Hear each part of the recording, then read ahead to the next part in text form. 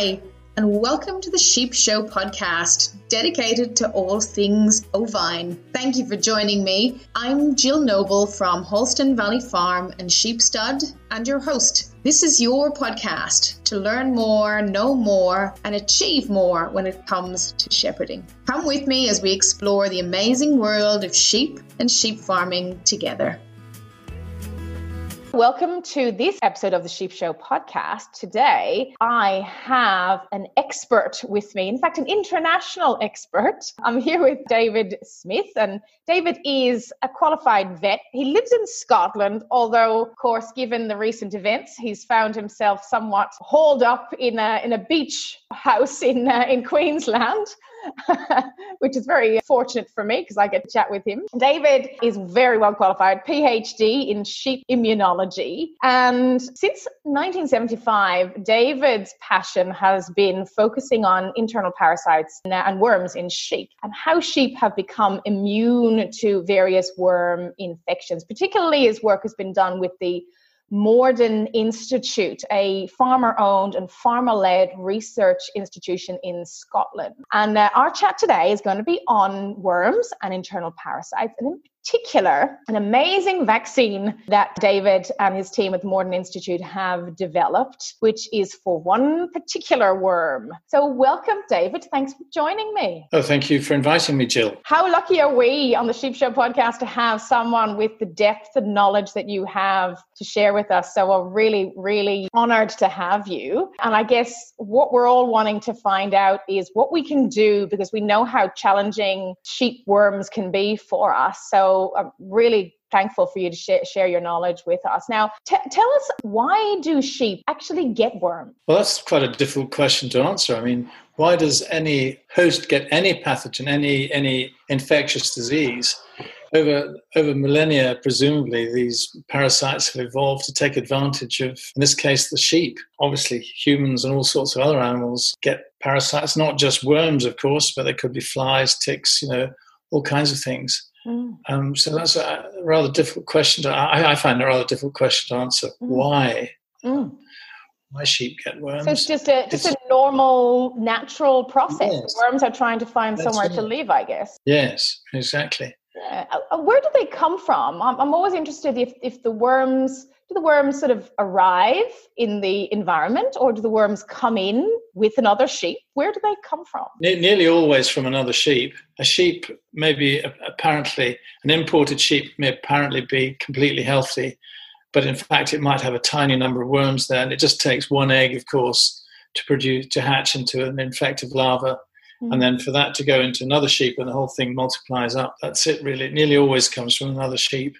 Yeah. And are sheep ever worm-free? Well, more or less, yes. We deliberately, for example, in our organisation, keep sheep worm-free by keeping them indoors and feeding them only on diets that, like hay or whatever that's been heated beforehand. Go to a lot of trouble and expense to do that, so that we have a blank canvas, as it were. If you want to study one particular species, you have to have that species separate from the others. Otherwise, things get pretty confusing. So for most of us who would be farming with a sort of non-sterile environment, it's going to be pretty hard, isn't it, to keep them worm-free? Yes, that's right. There'll be very few farms that don't have any parasites on. In fact, I'd be very surprised if I'd like to visit one that didn't have any worms at all. I'm sure lurking there in the background there'll be a few species in the gut or in the liver, for example, if it's a liver fluke. The important thing is to keep the level of infection below the point where it causes disease and death, but mainly production disease. Of course, you want all your sheep growing as fast as possible, and if they have worms, that tends to be slowed up. Yeah. What sort of worms impact sheep? Because there's different sort of families, isn't there? Yes, well, broadly, there are roundworms. They're the most common ones that live in the gut, by and large. I mean, there are exceptional species, but I'm only talking about the most important ones here. Then there's liver fluke, which, as its name suggests, lives in the fluke, and that's in the liver. And that, of course, is a very different beast. And then there are a few tapeworms, but they generally aren't very important in terms of causing disease in sheep. So it's liver fluke and roundworms that live in the gut. There are 3 main species that are the most important parasites of sheep in terms of production and occasional death.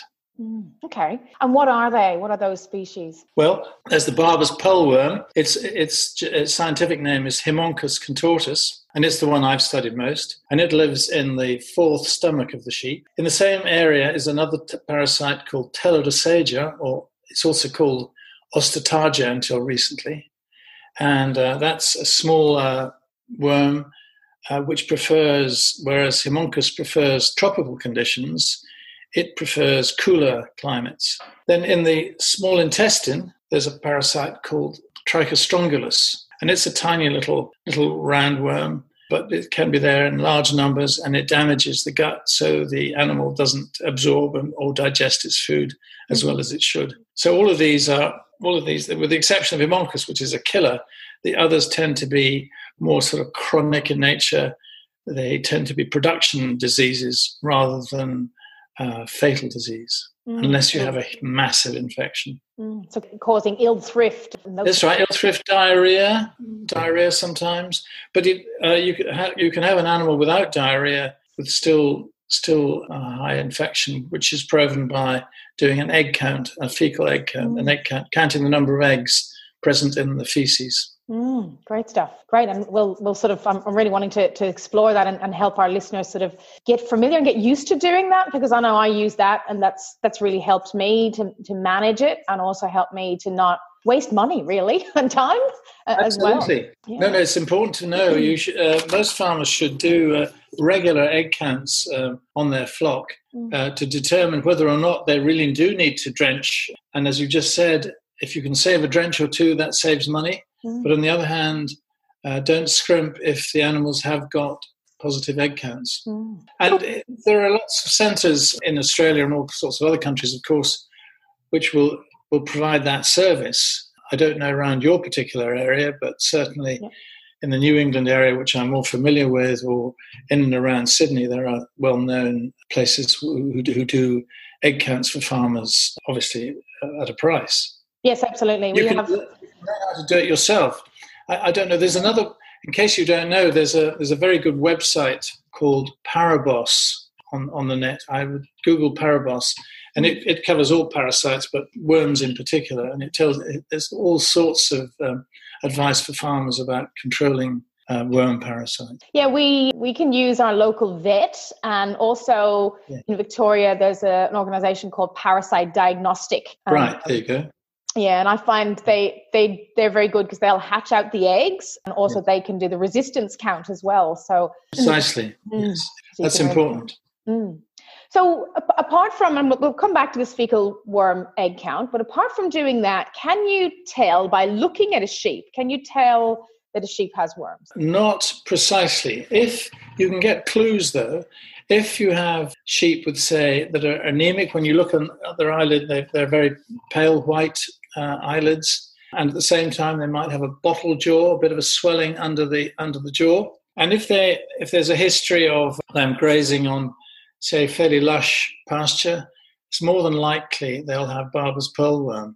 There are other things that can cause anemia, you see, so you can't be absolutely sure it's that, but that's quite likely. Other Ostatagia, or Trichostrongylus as it's called in the small intestine, they're more difficult. They tend to be just scouring, sheep that are scouring, but they're not, or loose feces, not growing well, sort of generally debilitated, but nothing terribly specific. In some cases, you could take a blood sample. You just said when you actually look at them, but if you took a blood sample, you can measure enzymes in the blood to show that Ostatagia or Telodossagia is present. So that's also helpful. I've heard someone say to me that, you see that sheep there, she's a bit hunched or a bit squeezed in at the hip, and that could be a visual clue. I'm not sure about that. Yes, and any sort of debilitating, so they just look off colour. They're not keeping up with, if you're driving a mob of sheep, the tail enders,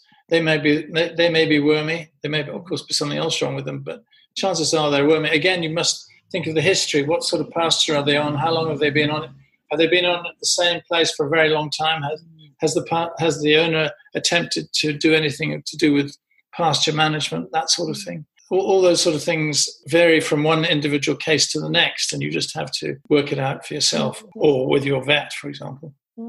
How environmental are worms? I'm not quite sure what you mean by environmental, sorry. So in terms of the weather, climate? Yes, of course, yes. As we mentioned earlier, Haemonchus, the Barber's poleworm, really likes warm, wet conditions. On the other hand, Trichostrongylus and Ostatagia, they prefer cooler conditions. For example, in Scotland, we hardly ever have any Barber's pole. It's just too cold for it. Telodossagia and Trichostrongylus are consistent problems. And so it would be the same in Australia. By and large, the further south you go, the less likely Haemonchus is to be a problem. Barber's pole is to be a problem. More likely it's Trichostrongylus or Ostatagia. What are the common names for those two worms? Are we talking brown scale worms? The trouble is they vary from... The names vary from one country to the next. So I think in Australia, Telodossagia is sometimes called Osties. There's a version that goes in cattle too. Maybe it's reversed to that. And the other one is I don't know if there really is a specific name for Trichostrongylus. There's a specific layman's name. Yeah, exactly. Yeah, it is hard. And you're right, because we obviously our listeners on the podcast are from all over the world. So it's good that you're using the official term so that people can actually relate to that, because that won't change. Yes, it's unfortunate that the official names are sort of long and sort of slightly incomprehensible.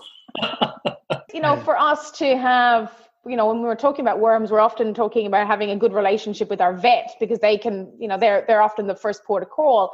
And these are the terms they're going to use, isn't it? Yes, most likely, yes. Yeah. Or if a vet is in practice in a local area, he'll know what a particular worm is called in that particular area of the country, because they do have different names.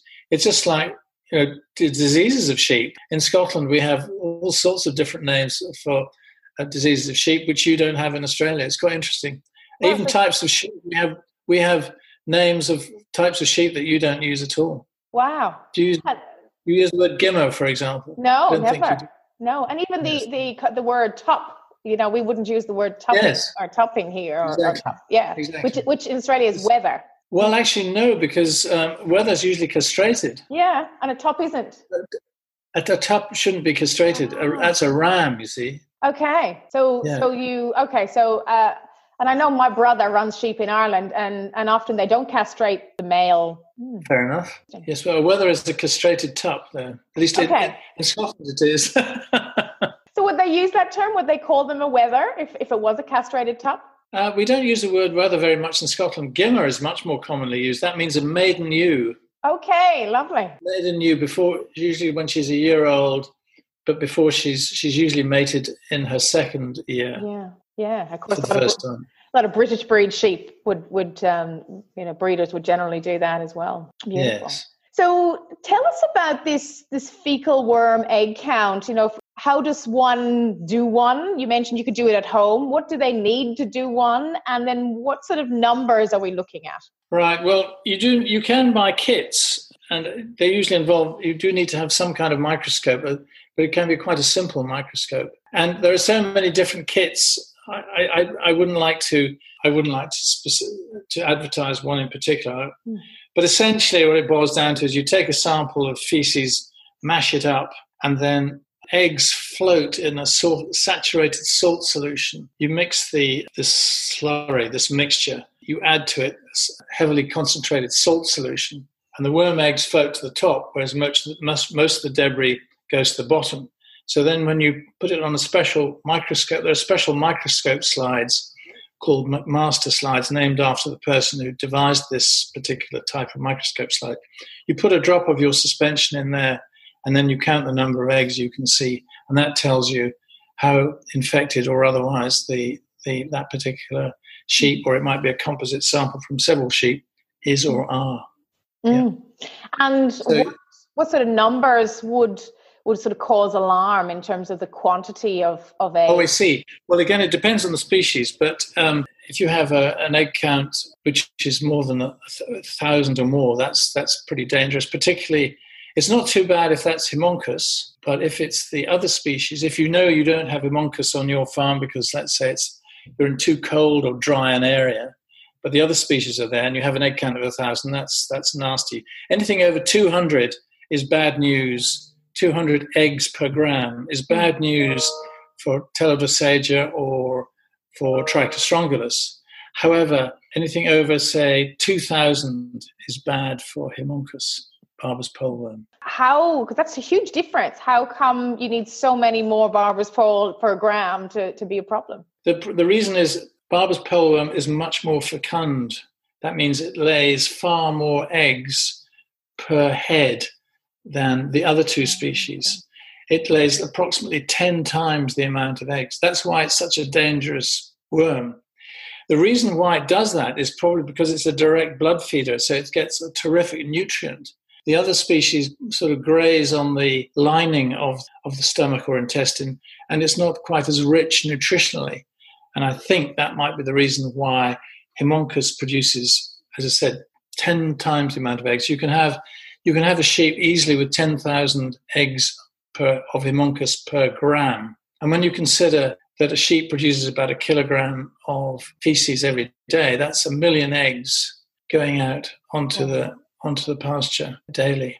And so the infection can build up very rapidly. And because, of course, Haemoncus is a bloodsucker, it can lead to a fatal infection. And it's not uncommon in certain parts of the world, if the farmers aren't alert, they can wake up to 10, 20, 50 dead lambs. Not funny indeed. Yep. And I've had that personal experience. So it's, Oh, really? They're fine one day and dead the next. Quite, yes. So you've got to be very, very wary. Yeah. And so that's why something like Barbavax is quite good, because it prevents rather than treats. So let's talk about this now too. So we've talked a little bit about what the worms are and how different they are. And of course the numbers that really send alarm bells to us. Let's look at the other worms first. How do you treat the other worms with those big scientific names? Well, there are various anthelmintic drugs that work. Sometimes there are some farmers have resistant worms on their property, and there's only one way to find out if they're resistant or not, and that's do a drench reduction test. As I think you mentioned earlier, there are various people in and around Australia that can do that for you. It's relatively expensive, but very well worth it, I would say, to make sure that any drug you use is effective.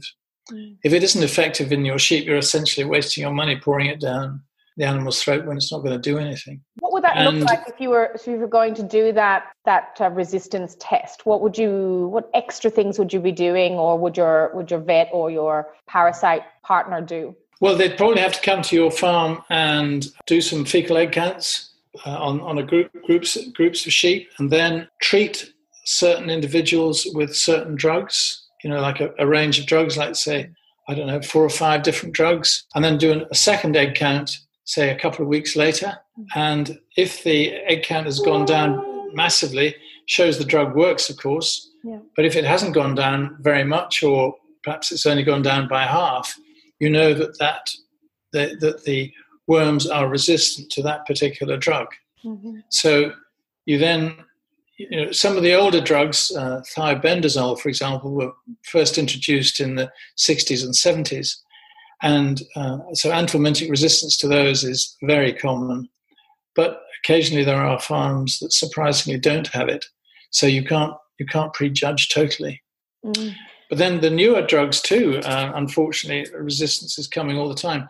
There were 2 new drugs introduced about 6 or 7 years ago, and there's certainly already quite widespread resistance to that. Well, with Haemoncus anyway. Haemoncus tends to develop resistance more rapidly than the other species, probably because it's more fecund and faster, and it turns over quicker. Mm-hmm.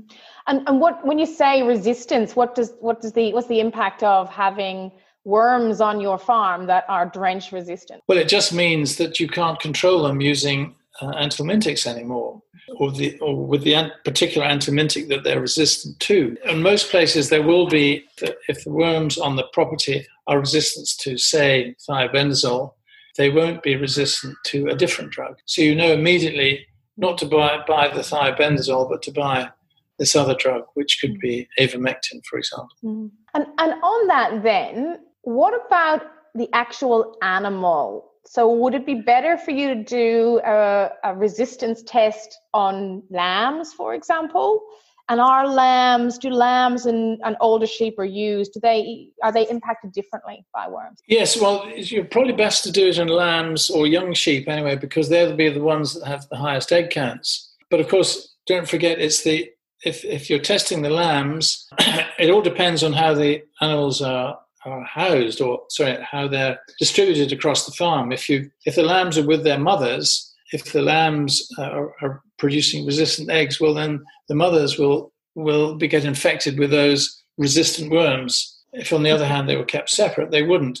But, pasture management is something that can be taken very seriously to control worm infections.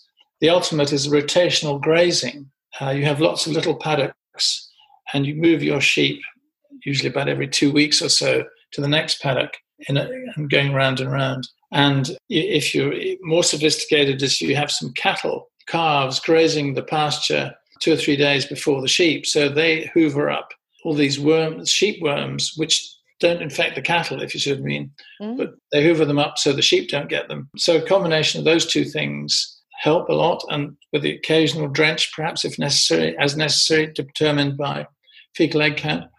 Or if you're talking about Haemonchus barbavax, works very well. We have one customer in the very far north, practically on the Queensland border, and he had a lot of problems with Barber's pole in his sheep, and he had to introduce all these different mechanisms, these systems together, and all year round, because he was sufficiently far north for the parasite, the Haemonchus, to go in the winter still.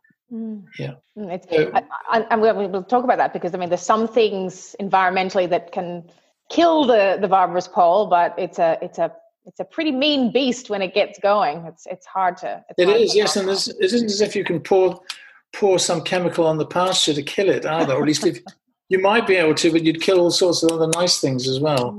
Yeah, you would, for sure. I think it's a really good point, isn't it?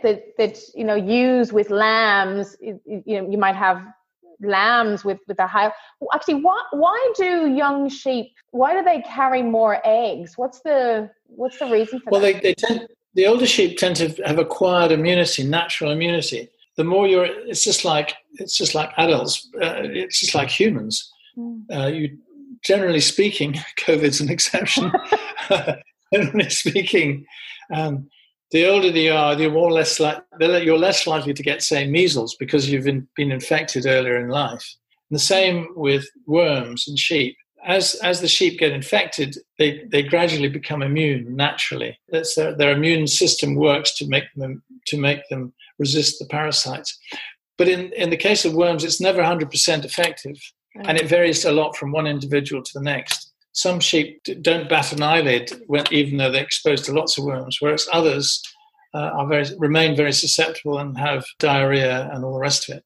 What causes that? What causes that individual difference, do you think? Oh, it's genetics nearly always. It's all down to genetics. So you can breed sheep for worm resistance and even susceptibility, and people have done that. Scientists have done that deliberately to try and understand what the difference is. If you have a group that's very resistant and a group that's very susceptible, and you try and compare their genetics, etc., you might be able to pinpoint what it is that's making them immune, and therefore, once you know that, then you can attempt to stimulate that artificially by a vaccine. Wow. Do you know if there's a genetic test that you can use to actually test for whether or not say, for example, you're going to breed with a particular ram, whether a ram would be worm resistant? Yes, there is, and in Australia too, certainly with merinos. I'm not sure about other breeds.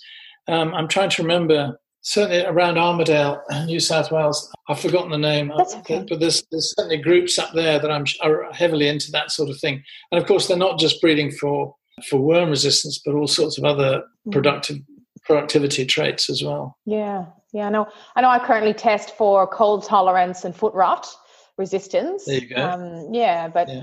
Well, if you think of it, let me know, and I'll pop it in the show notes so people can find out what that genetic test would be, because it's quite amazing. So you mentioned there the ewes generally have that developed immunity. use, let's say they're quite immune, but they lose that immunity around about lambing time. How It's come? called the periparturient rise, periparturient around lambing, and rise meaning a rise in fecal egg count. And you see, that's the parasite is cunningly adapted to the host, such that it produces more eggs just around about the time when the newborn susceptible individuals are going to be out in the pasture, eating them and maintaining the parasite's life cycle for it. Cheeky. There's an awful lot of subtlety going on here. But if I could just bore you for a moment with Barbavax, what's interesting about Barbavax is it's a completely artificial immunity that it induces. This doesn't happen naturally, and that's why, unfortunately, with Barbavax, its downside is that you have to repeatedly inject the sheep because they don't. The type of immunity it induces is not induced by infection, only by injection of the vaccine. It's a Trojan horse theory. Sorry. I don't mean to get technical, but it's quite straightforward, really. The parasite is a blood feeder, okay?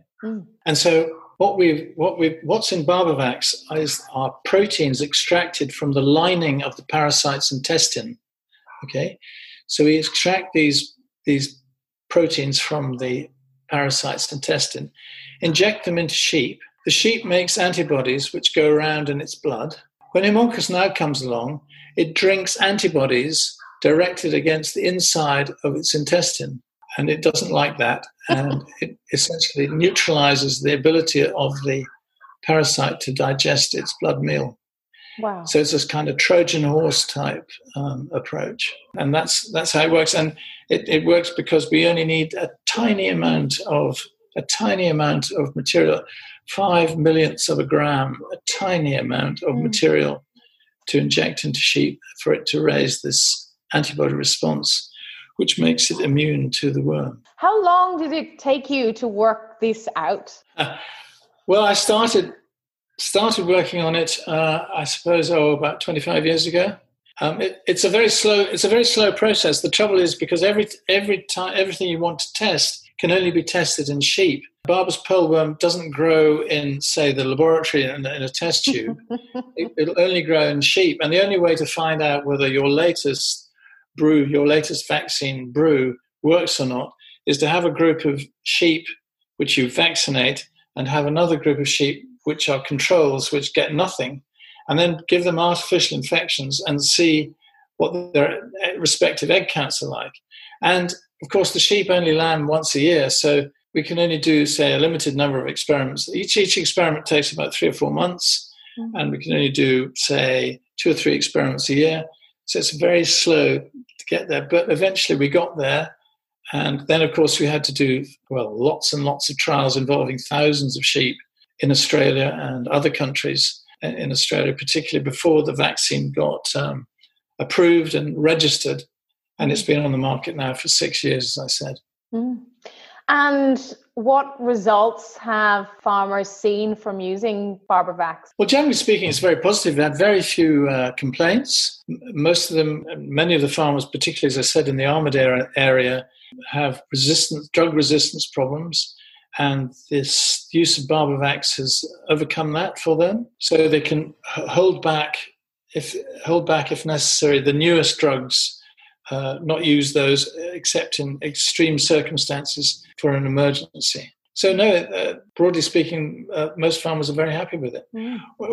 Provided they follow the program. You have to inject the sheep quite frequently, approximately a month to start with, and then every 6 weeks until the end of the season, end of the barber's pole season. But if you do that, it really works. It reduces. It doesn't kill the worms off completely, but it reduces the egg counts by a matter of 80% or so, and that's sufficient to suppress the disease, to stop signs and or deaths from the parasite. Might you still have to use one of the other drenches to control the other species? Yes, that's right. First of all, what they should do is they should do an egg count to check to see what other species are there first. And if they are a problem, and some farms, certainly in New England, Haemonchus really dominates the worm picture, but it won't be the same where you are in Victoria. If Haemonchus is present, I would imagine it might represent, I don't know, I'm guessing 30% of the population, something like that. I'm not sure of the percentage, but I know for me, it's my biggest worm issue, my biggest health issue. Yes, well, it's often the case, actually. Well, when people have done costings in Australia, worms are enemy number one, and I think two is fly strike, I think. That's, people like Cyro who do these surveys, that's the results they've got. And it's hundreds of millions of dollars a year worms cost the sheep industry in Australia. Mm-hmm. Yeah. So let's just go back. You talked about the process of using Barber's vax. So let's imagine that someone's going to start off in using Barber's vax for the very first time. Yes. How would you say they would introduce the program to their management system? Well, I would suggest then the best thing to start with is with lambs. You can start with all age groups if you want, but maybe if you're being cautious, you might wish to start with your lambs. So the first injection goes in at marking time, the same time as clostridial vaccines, which are, and other, it's probably, at marking time when they're docked and castrated, get that job done at the same time. So, and then approximately a month later, 3 to 4 weeks later, and then again 3 to 4 weeks after that. And that second 3 to 4 weeks can usually coincide with giving another clostridial vaccine boost. Okay, so unfortunately, it's the intermediate one that's extra work. Then after that, every 6 week intervals, and so those 6 week intervals can be, this is approximate. When I say 6 weeks, I mean if you do it at 5 weeks, it doesn't matter, but don't leave it beyond 7 because the antibodies in the blood will have waned and they're not getting re-stimulated, as I said, until you inject them again. So you do that. So you do the lambs, and then, but you could, if you want, do the yearlings, wethers and gimmers, as I'd call them. What would you call them? You'd call them first year. Yeah. Yes, that's right. You could do those as well. And the first season, you give it to the ewes. You need to give it 5 times. But after that, because they've been primed before, you can give them one less vaccine. Sorry, is it a subcutaneous injection? Yes. The details, it's 1 mil. The details are, the vaccine comes in 250 mil or 100 mil pillow packs, if you know what I mean. The details of all this, by the way, are in the Worm Boss website, or you can go to, if you Google Barbavax, you can get into our website there, which tells you the same thing. Great, lovely. So a little bit of work in terms of the frequency and sort of managing that, but the rewards. Well, that's right. If you have Haemonchus resistance on your property, Barbavax is probably a very good thing for you. What about obviously drench is a chemical which can impact the animal. There's withholding periods, there's export slaughter intervals. And drench can carry a risk for the human as well, in terms of, again, it's not great for us to get it on our skin and the like. What's those sides of it with Barber's vax? Well, there's no withdrawal period with Barbavax. What was the export slaughter interval would be the same. That's right. That's the same. There's no export slaughter interval. And yes, well, not a good idea to inject it into yourself, like any vaccine. I mean, we have had one case of somebody who injected themselves. I think the gentleman concerned he'd left a needle and syringe on a low fence post and then sat on it. His colleagues thought this was extremely amusing. Yeah, sorry, I should be laughing. But he had, I think, a slightly sore bum for a day or two, and then it calmed down. Okay. No, to be serious. Well, we haven't had anybody really inject themselves. I mean, I wouldn't, if you got injected in the eye or something, that would be just horrible. But, let's be sensible. That doesn't happen. It's nothing like as bad as, I don't know if you've heard of the vaccine Good Air, for example. That is a very serious thing to get injected with. You can lose fingers, etc. But this is nothing like that. That's the adjuvant, the the adjuvant in good air. That's the impact. So with Barber's Wax, it's is there no danger in the adjuvant in the? It's called the adjuvant, not the adjuvant. Thank you. Adjuvant. Thank you. ADJUVANT. Okay. And it's a substance. There are various adjuvants for vaccines, and essentially what they do is they make the response much stronger than if it wasn't there. So that's why they're incorporated. And as you just said, in the case of good air, there's an adjuvant, but also the bacteria involved produces this very severe reaction, which people certainly wouldn't want.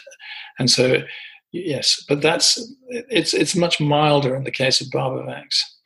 So benefits in terms of the health, the drug resistance, managing. What I know, using one of the drenches, you get like 49 days max. But with Barber's Wax, you're saying you can actually get six weeks, and then it could continue if you keep priming them. Yes, that's right. Keep injecting them. It's a summer disease in most of Australia, and so you don't need to continue the course during the winter. But when it comes to the following spring, if the animals have been, as we said, there were lambs in the first season and now they're ewes, you don't need to start the course of injections until you give the second injection. Second time around, you have to give one injection every 6 weeks for the risk That's time. Right. Yeah, that's right, for the duration. As soon as you give an injection after they've been primed, then you get a massive response within 10 days. So if you think that Haemonchus is going to start rearing its head in about 2 weeks' time, just give them an injection before then, and that should cover them for the next 6 weeks. Yeah. So what's the cost? The cost, we sell the vaccine to our resellers for 50 cents a shot, and I think by the time it gets to the farmer with GST, etc., that might be about 70, 80 cents a shot. So if it's a five shots over a season, well, you can do the sums yourself, $4, I think that is, which I think is reasonably competitive with drench, with some of the newer drenches anyway. Yeah. But of course, you do have to give, depending on your circumstances, you will have to give the occasional drench to get rid of the intestinal and the telodosages and the ostatages, which your sheep may or may not have. That's why it's a very good idea always to spend the money on a fecal egg count test beforehand. Yeah. Particularly if you've got a large flock. I think in your case you've got a few hundred, so it wouldn't.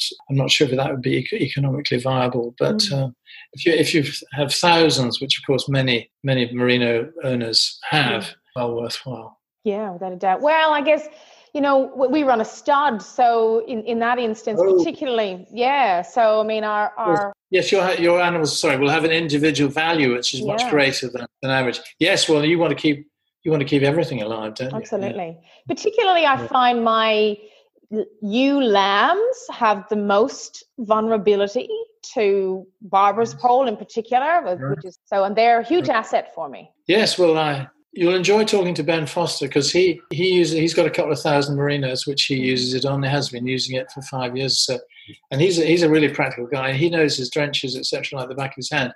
He worked for an agricultural reseller, a big one, but only newly set up, but immediately hoovered up about 70% of the customers in and around Armidale because they chose the right guys to be on there. Wow. And Ben was one of the founders of it's called Grazag. Google Grazag, and you can get your vaccine from there, but it's inconvenient. If there's a landmark distributor, and so do Elders. So if there's one of those stores near you, you might be able to get it from them. And for our listeners who are international, particularly we've quite a number of listeners in the United States and in Canada and the UK and Ireland and Europe. What's the chance? Can they get their hands on Barber's Wax if they needed it, of course? Well, unfortunately not at the moment. It's only registered in Australia and South Africa at the moment. Oh, okay. I'm trying hard to get it into New Zealand, but paperwork involved. The dossier that has to be submitted, it's about 2,500 pages long. Wow. And the trouble is every country wants it in a different format. And so it's a huge amount of work, and that's what I spend my time doing these days, is trying to adjust these. But then probably after New Zealand, Canada is next. It is registered in the United Kingdom under veterinary supervision, veterinary prescription, which is different from Australia, South Africa, where you can buy it over the counter. And then the United States, well, I get numerous emails from people in the United States wondering if they can get hold of it. But the short answer is no. Again, the United States have got very stringent rules about registering new products, particularly foreign ones. And they will demand that further trials are done on their soil before it could be registered, despite the fact that we have done hundreds of trials all over the world in different countries, including in places where Haemonchus is more of a problem than it is in the United States. Brazil, for example, tropical, wet, lush. Haemonchus love it. They kill sheep and goats left, right, and centre there. And then the other factor we have to think about is it economically viable to bother registering in a country like the United States, which only has 5 million sheep, only about 2 million of those are in areas where Haemonchus is a problem. So these are all factors that make it slower for some countries than others. Yeah. You've got to ask about the viability of it all. So you mentioned obviously you can use Barber Vax with goats. Yes, you can. We did trials in Australia, and unfortunately, with three places, unfortunately, one of the three didn't work. We don't know why still. And it would be very expensive to go back and do another. You would have to do about 6 trials more to undo the failure, if you see what I mean. Oh dear. Yeah. But again, the market wasn't big enough. There's just not enough goats in Australia. Since then, we've done trials in places like Brazil, South Africa, Switzerland with goats, and considerable success. So it does work, but it isn't registered for goats in Australia. But you can use it. You can use it off-label. Yes. Yeah. What about alpacas? We've had several requests to try it in alpacas, and I've teed up with a lady in England to do a trial this summer, but I don't know. Great. I don't know how important Haemonchus is in alpacas. Do you see it around your way? Well, the only thing is that a lot of us sheep breeders will run alpacas as a protection animal. And we know that alpacas seem to be carriers of everything. So for me, making decisions, it would be, well, if I'm going to manage worms in my sheep, then I also need to be managing worms in my alpacas, or they're just going to carry it. So have you ever done egg counts on your alpacas then? No, I have never done that. How many alpacas have you got? 3. I know these are adults then, are they? Yeah, adult castrated males, yeah. So they're probably quite immune now then. Maybe. I do drench them. I probably drench them once a year or so. Anyway, just give them a combination. It might be worth doing an egg count on them. Yeah, I think I will. It's a great idea.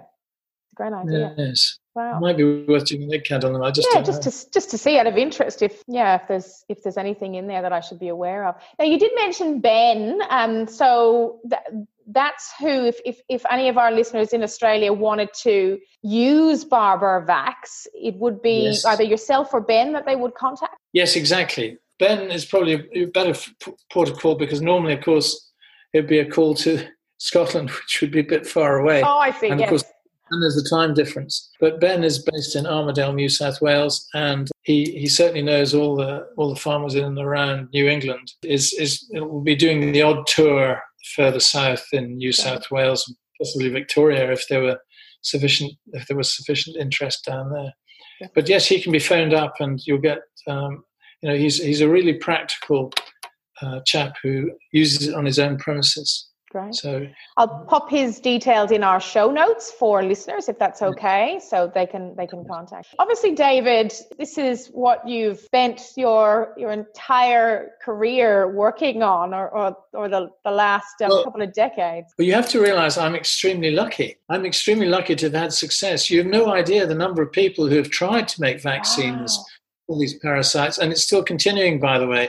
But I should have emphasised that although we've cracked Haemonchus, we have teams working on Telodosagea and Trichostrongylus and Orthotargi in cattle as well at the Moredun Research Institute.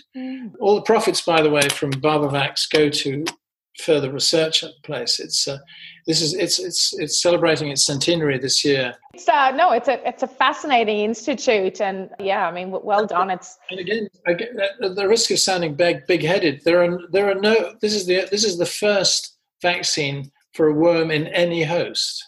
So can you imagine how lucky I am? There you go. That's amazing. I told everyone that we're very honored to have you at the start of our podcast. So even more so. Who has influenced you most in your life for you to achieve what you've been able to achieve? Who've been your most? Oh, I don't know. I had a mentor, but that was 30 years ago, who got me into research. I mean, I could have, as a qualified vet, of course, I could have more readily gone into veterinary practice in the UK, which most people do. But I always fancied trying to understand a bit more. I always found it very unsatisfactory. You'd go and see a case, a sheep or a cow. I wasn't so interested in pets, didn't know what was wrong with it. And it would get better despite your treatment. So I found that very frustrating. So I thought I'd give research a go and then got hooked into it. And it's surprising once you get into it, it really, well, for people like me anyway, it's really absorbing, and I thoroughly enjoyed it. So I can't give you a specific answer, really. That's okay. That's all right. It's it's just interesting, isn't it? Well, at least there was that one person who got you on that path. Yes, that's right. So what advice would you have for our listeners if they're wanting to improve the health of their sheep and manage this worm issue better? What general advice would you have for them? Well, just do frequent egg counts would be my suggestion, to discover whether or not worms really are a problem on their premises. They probably already practice some form of grazing management. It just varies from one part of the world to another. And, of course, speak to your local vet and get advice from them. That they should have a jolly good knowledge of worms and sheep and cattle, possibly goats. I'm not so sure about alpacas because that knowledge on them is sparse. Simple as that, really. And yes, it's better always to, of course, talk to somebody who hasn't got a vested interest. I mean, don't talk to people like me who's trying to flog you Barbavax. No, seriously. It's always better to go to an independent person for egg counts, or your vet who shouldn't be partial to a particular drench. Yeah. Well, I guess you're educating us as much as anything else, David. So we very much appreciate that, and I know it's been lovely to get your insight, not just on Barbavax, but the barber pole worm and indeed worms generally. So I really appreciate, and again, we're very honoured to have you to be able to help us out today. So thank you so much for joining us on the Sheep Show podcast. Not at all. It's been a pleasure. Thank you very much for having me. You've been listening to the Sheep Show podcast with Jill Noble from Halston Valley Farm. Please take a moment to rate and review this podcast on your preferred podcast app. Each rating and review helps us fulfill our goals of helping you learn more, know more, and achieve more when it comes to all things ovine. Thanks so much for listening. Until next time, sheep well.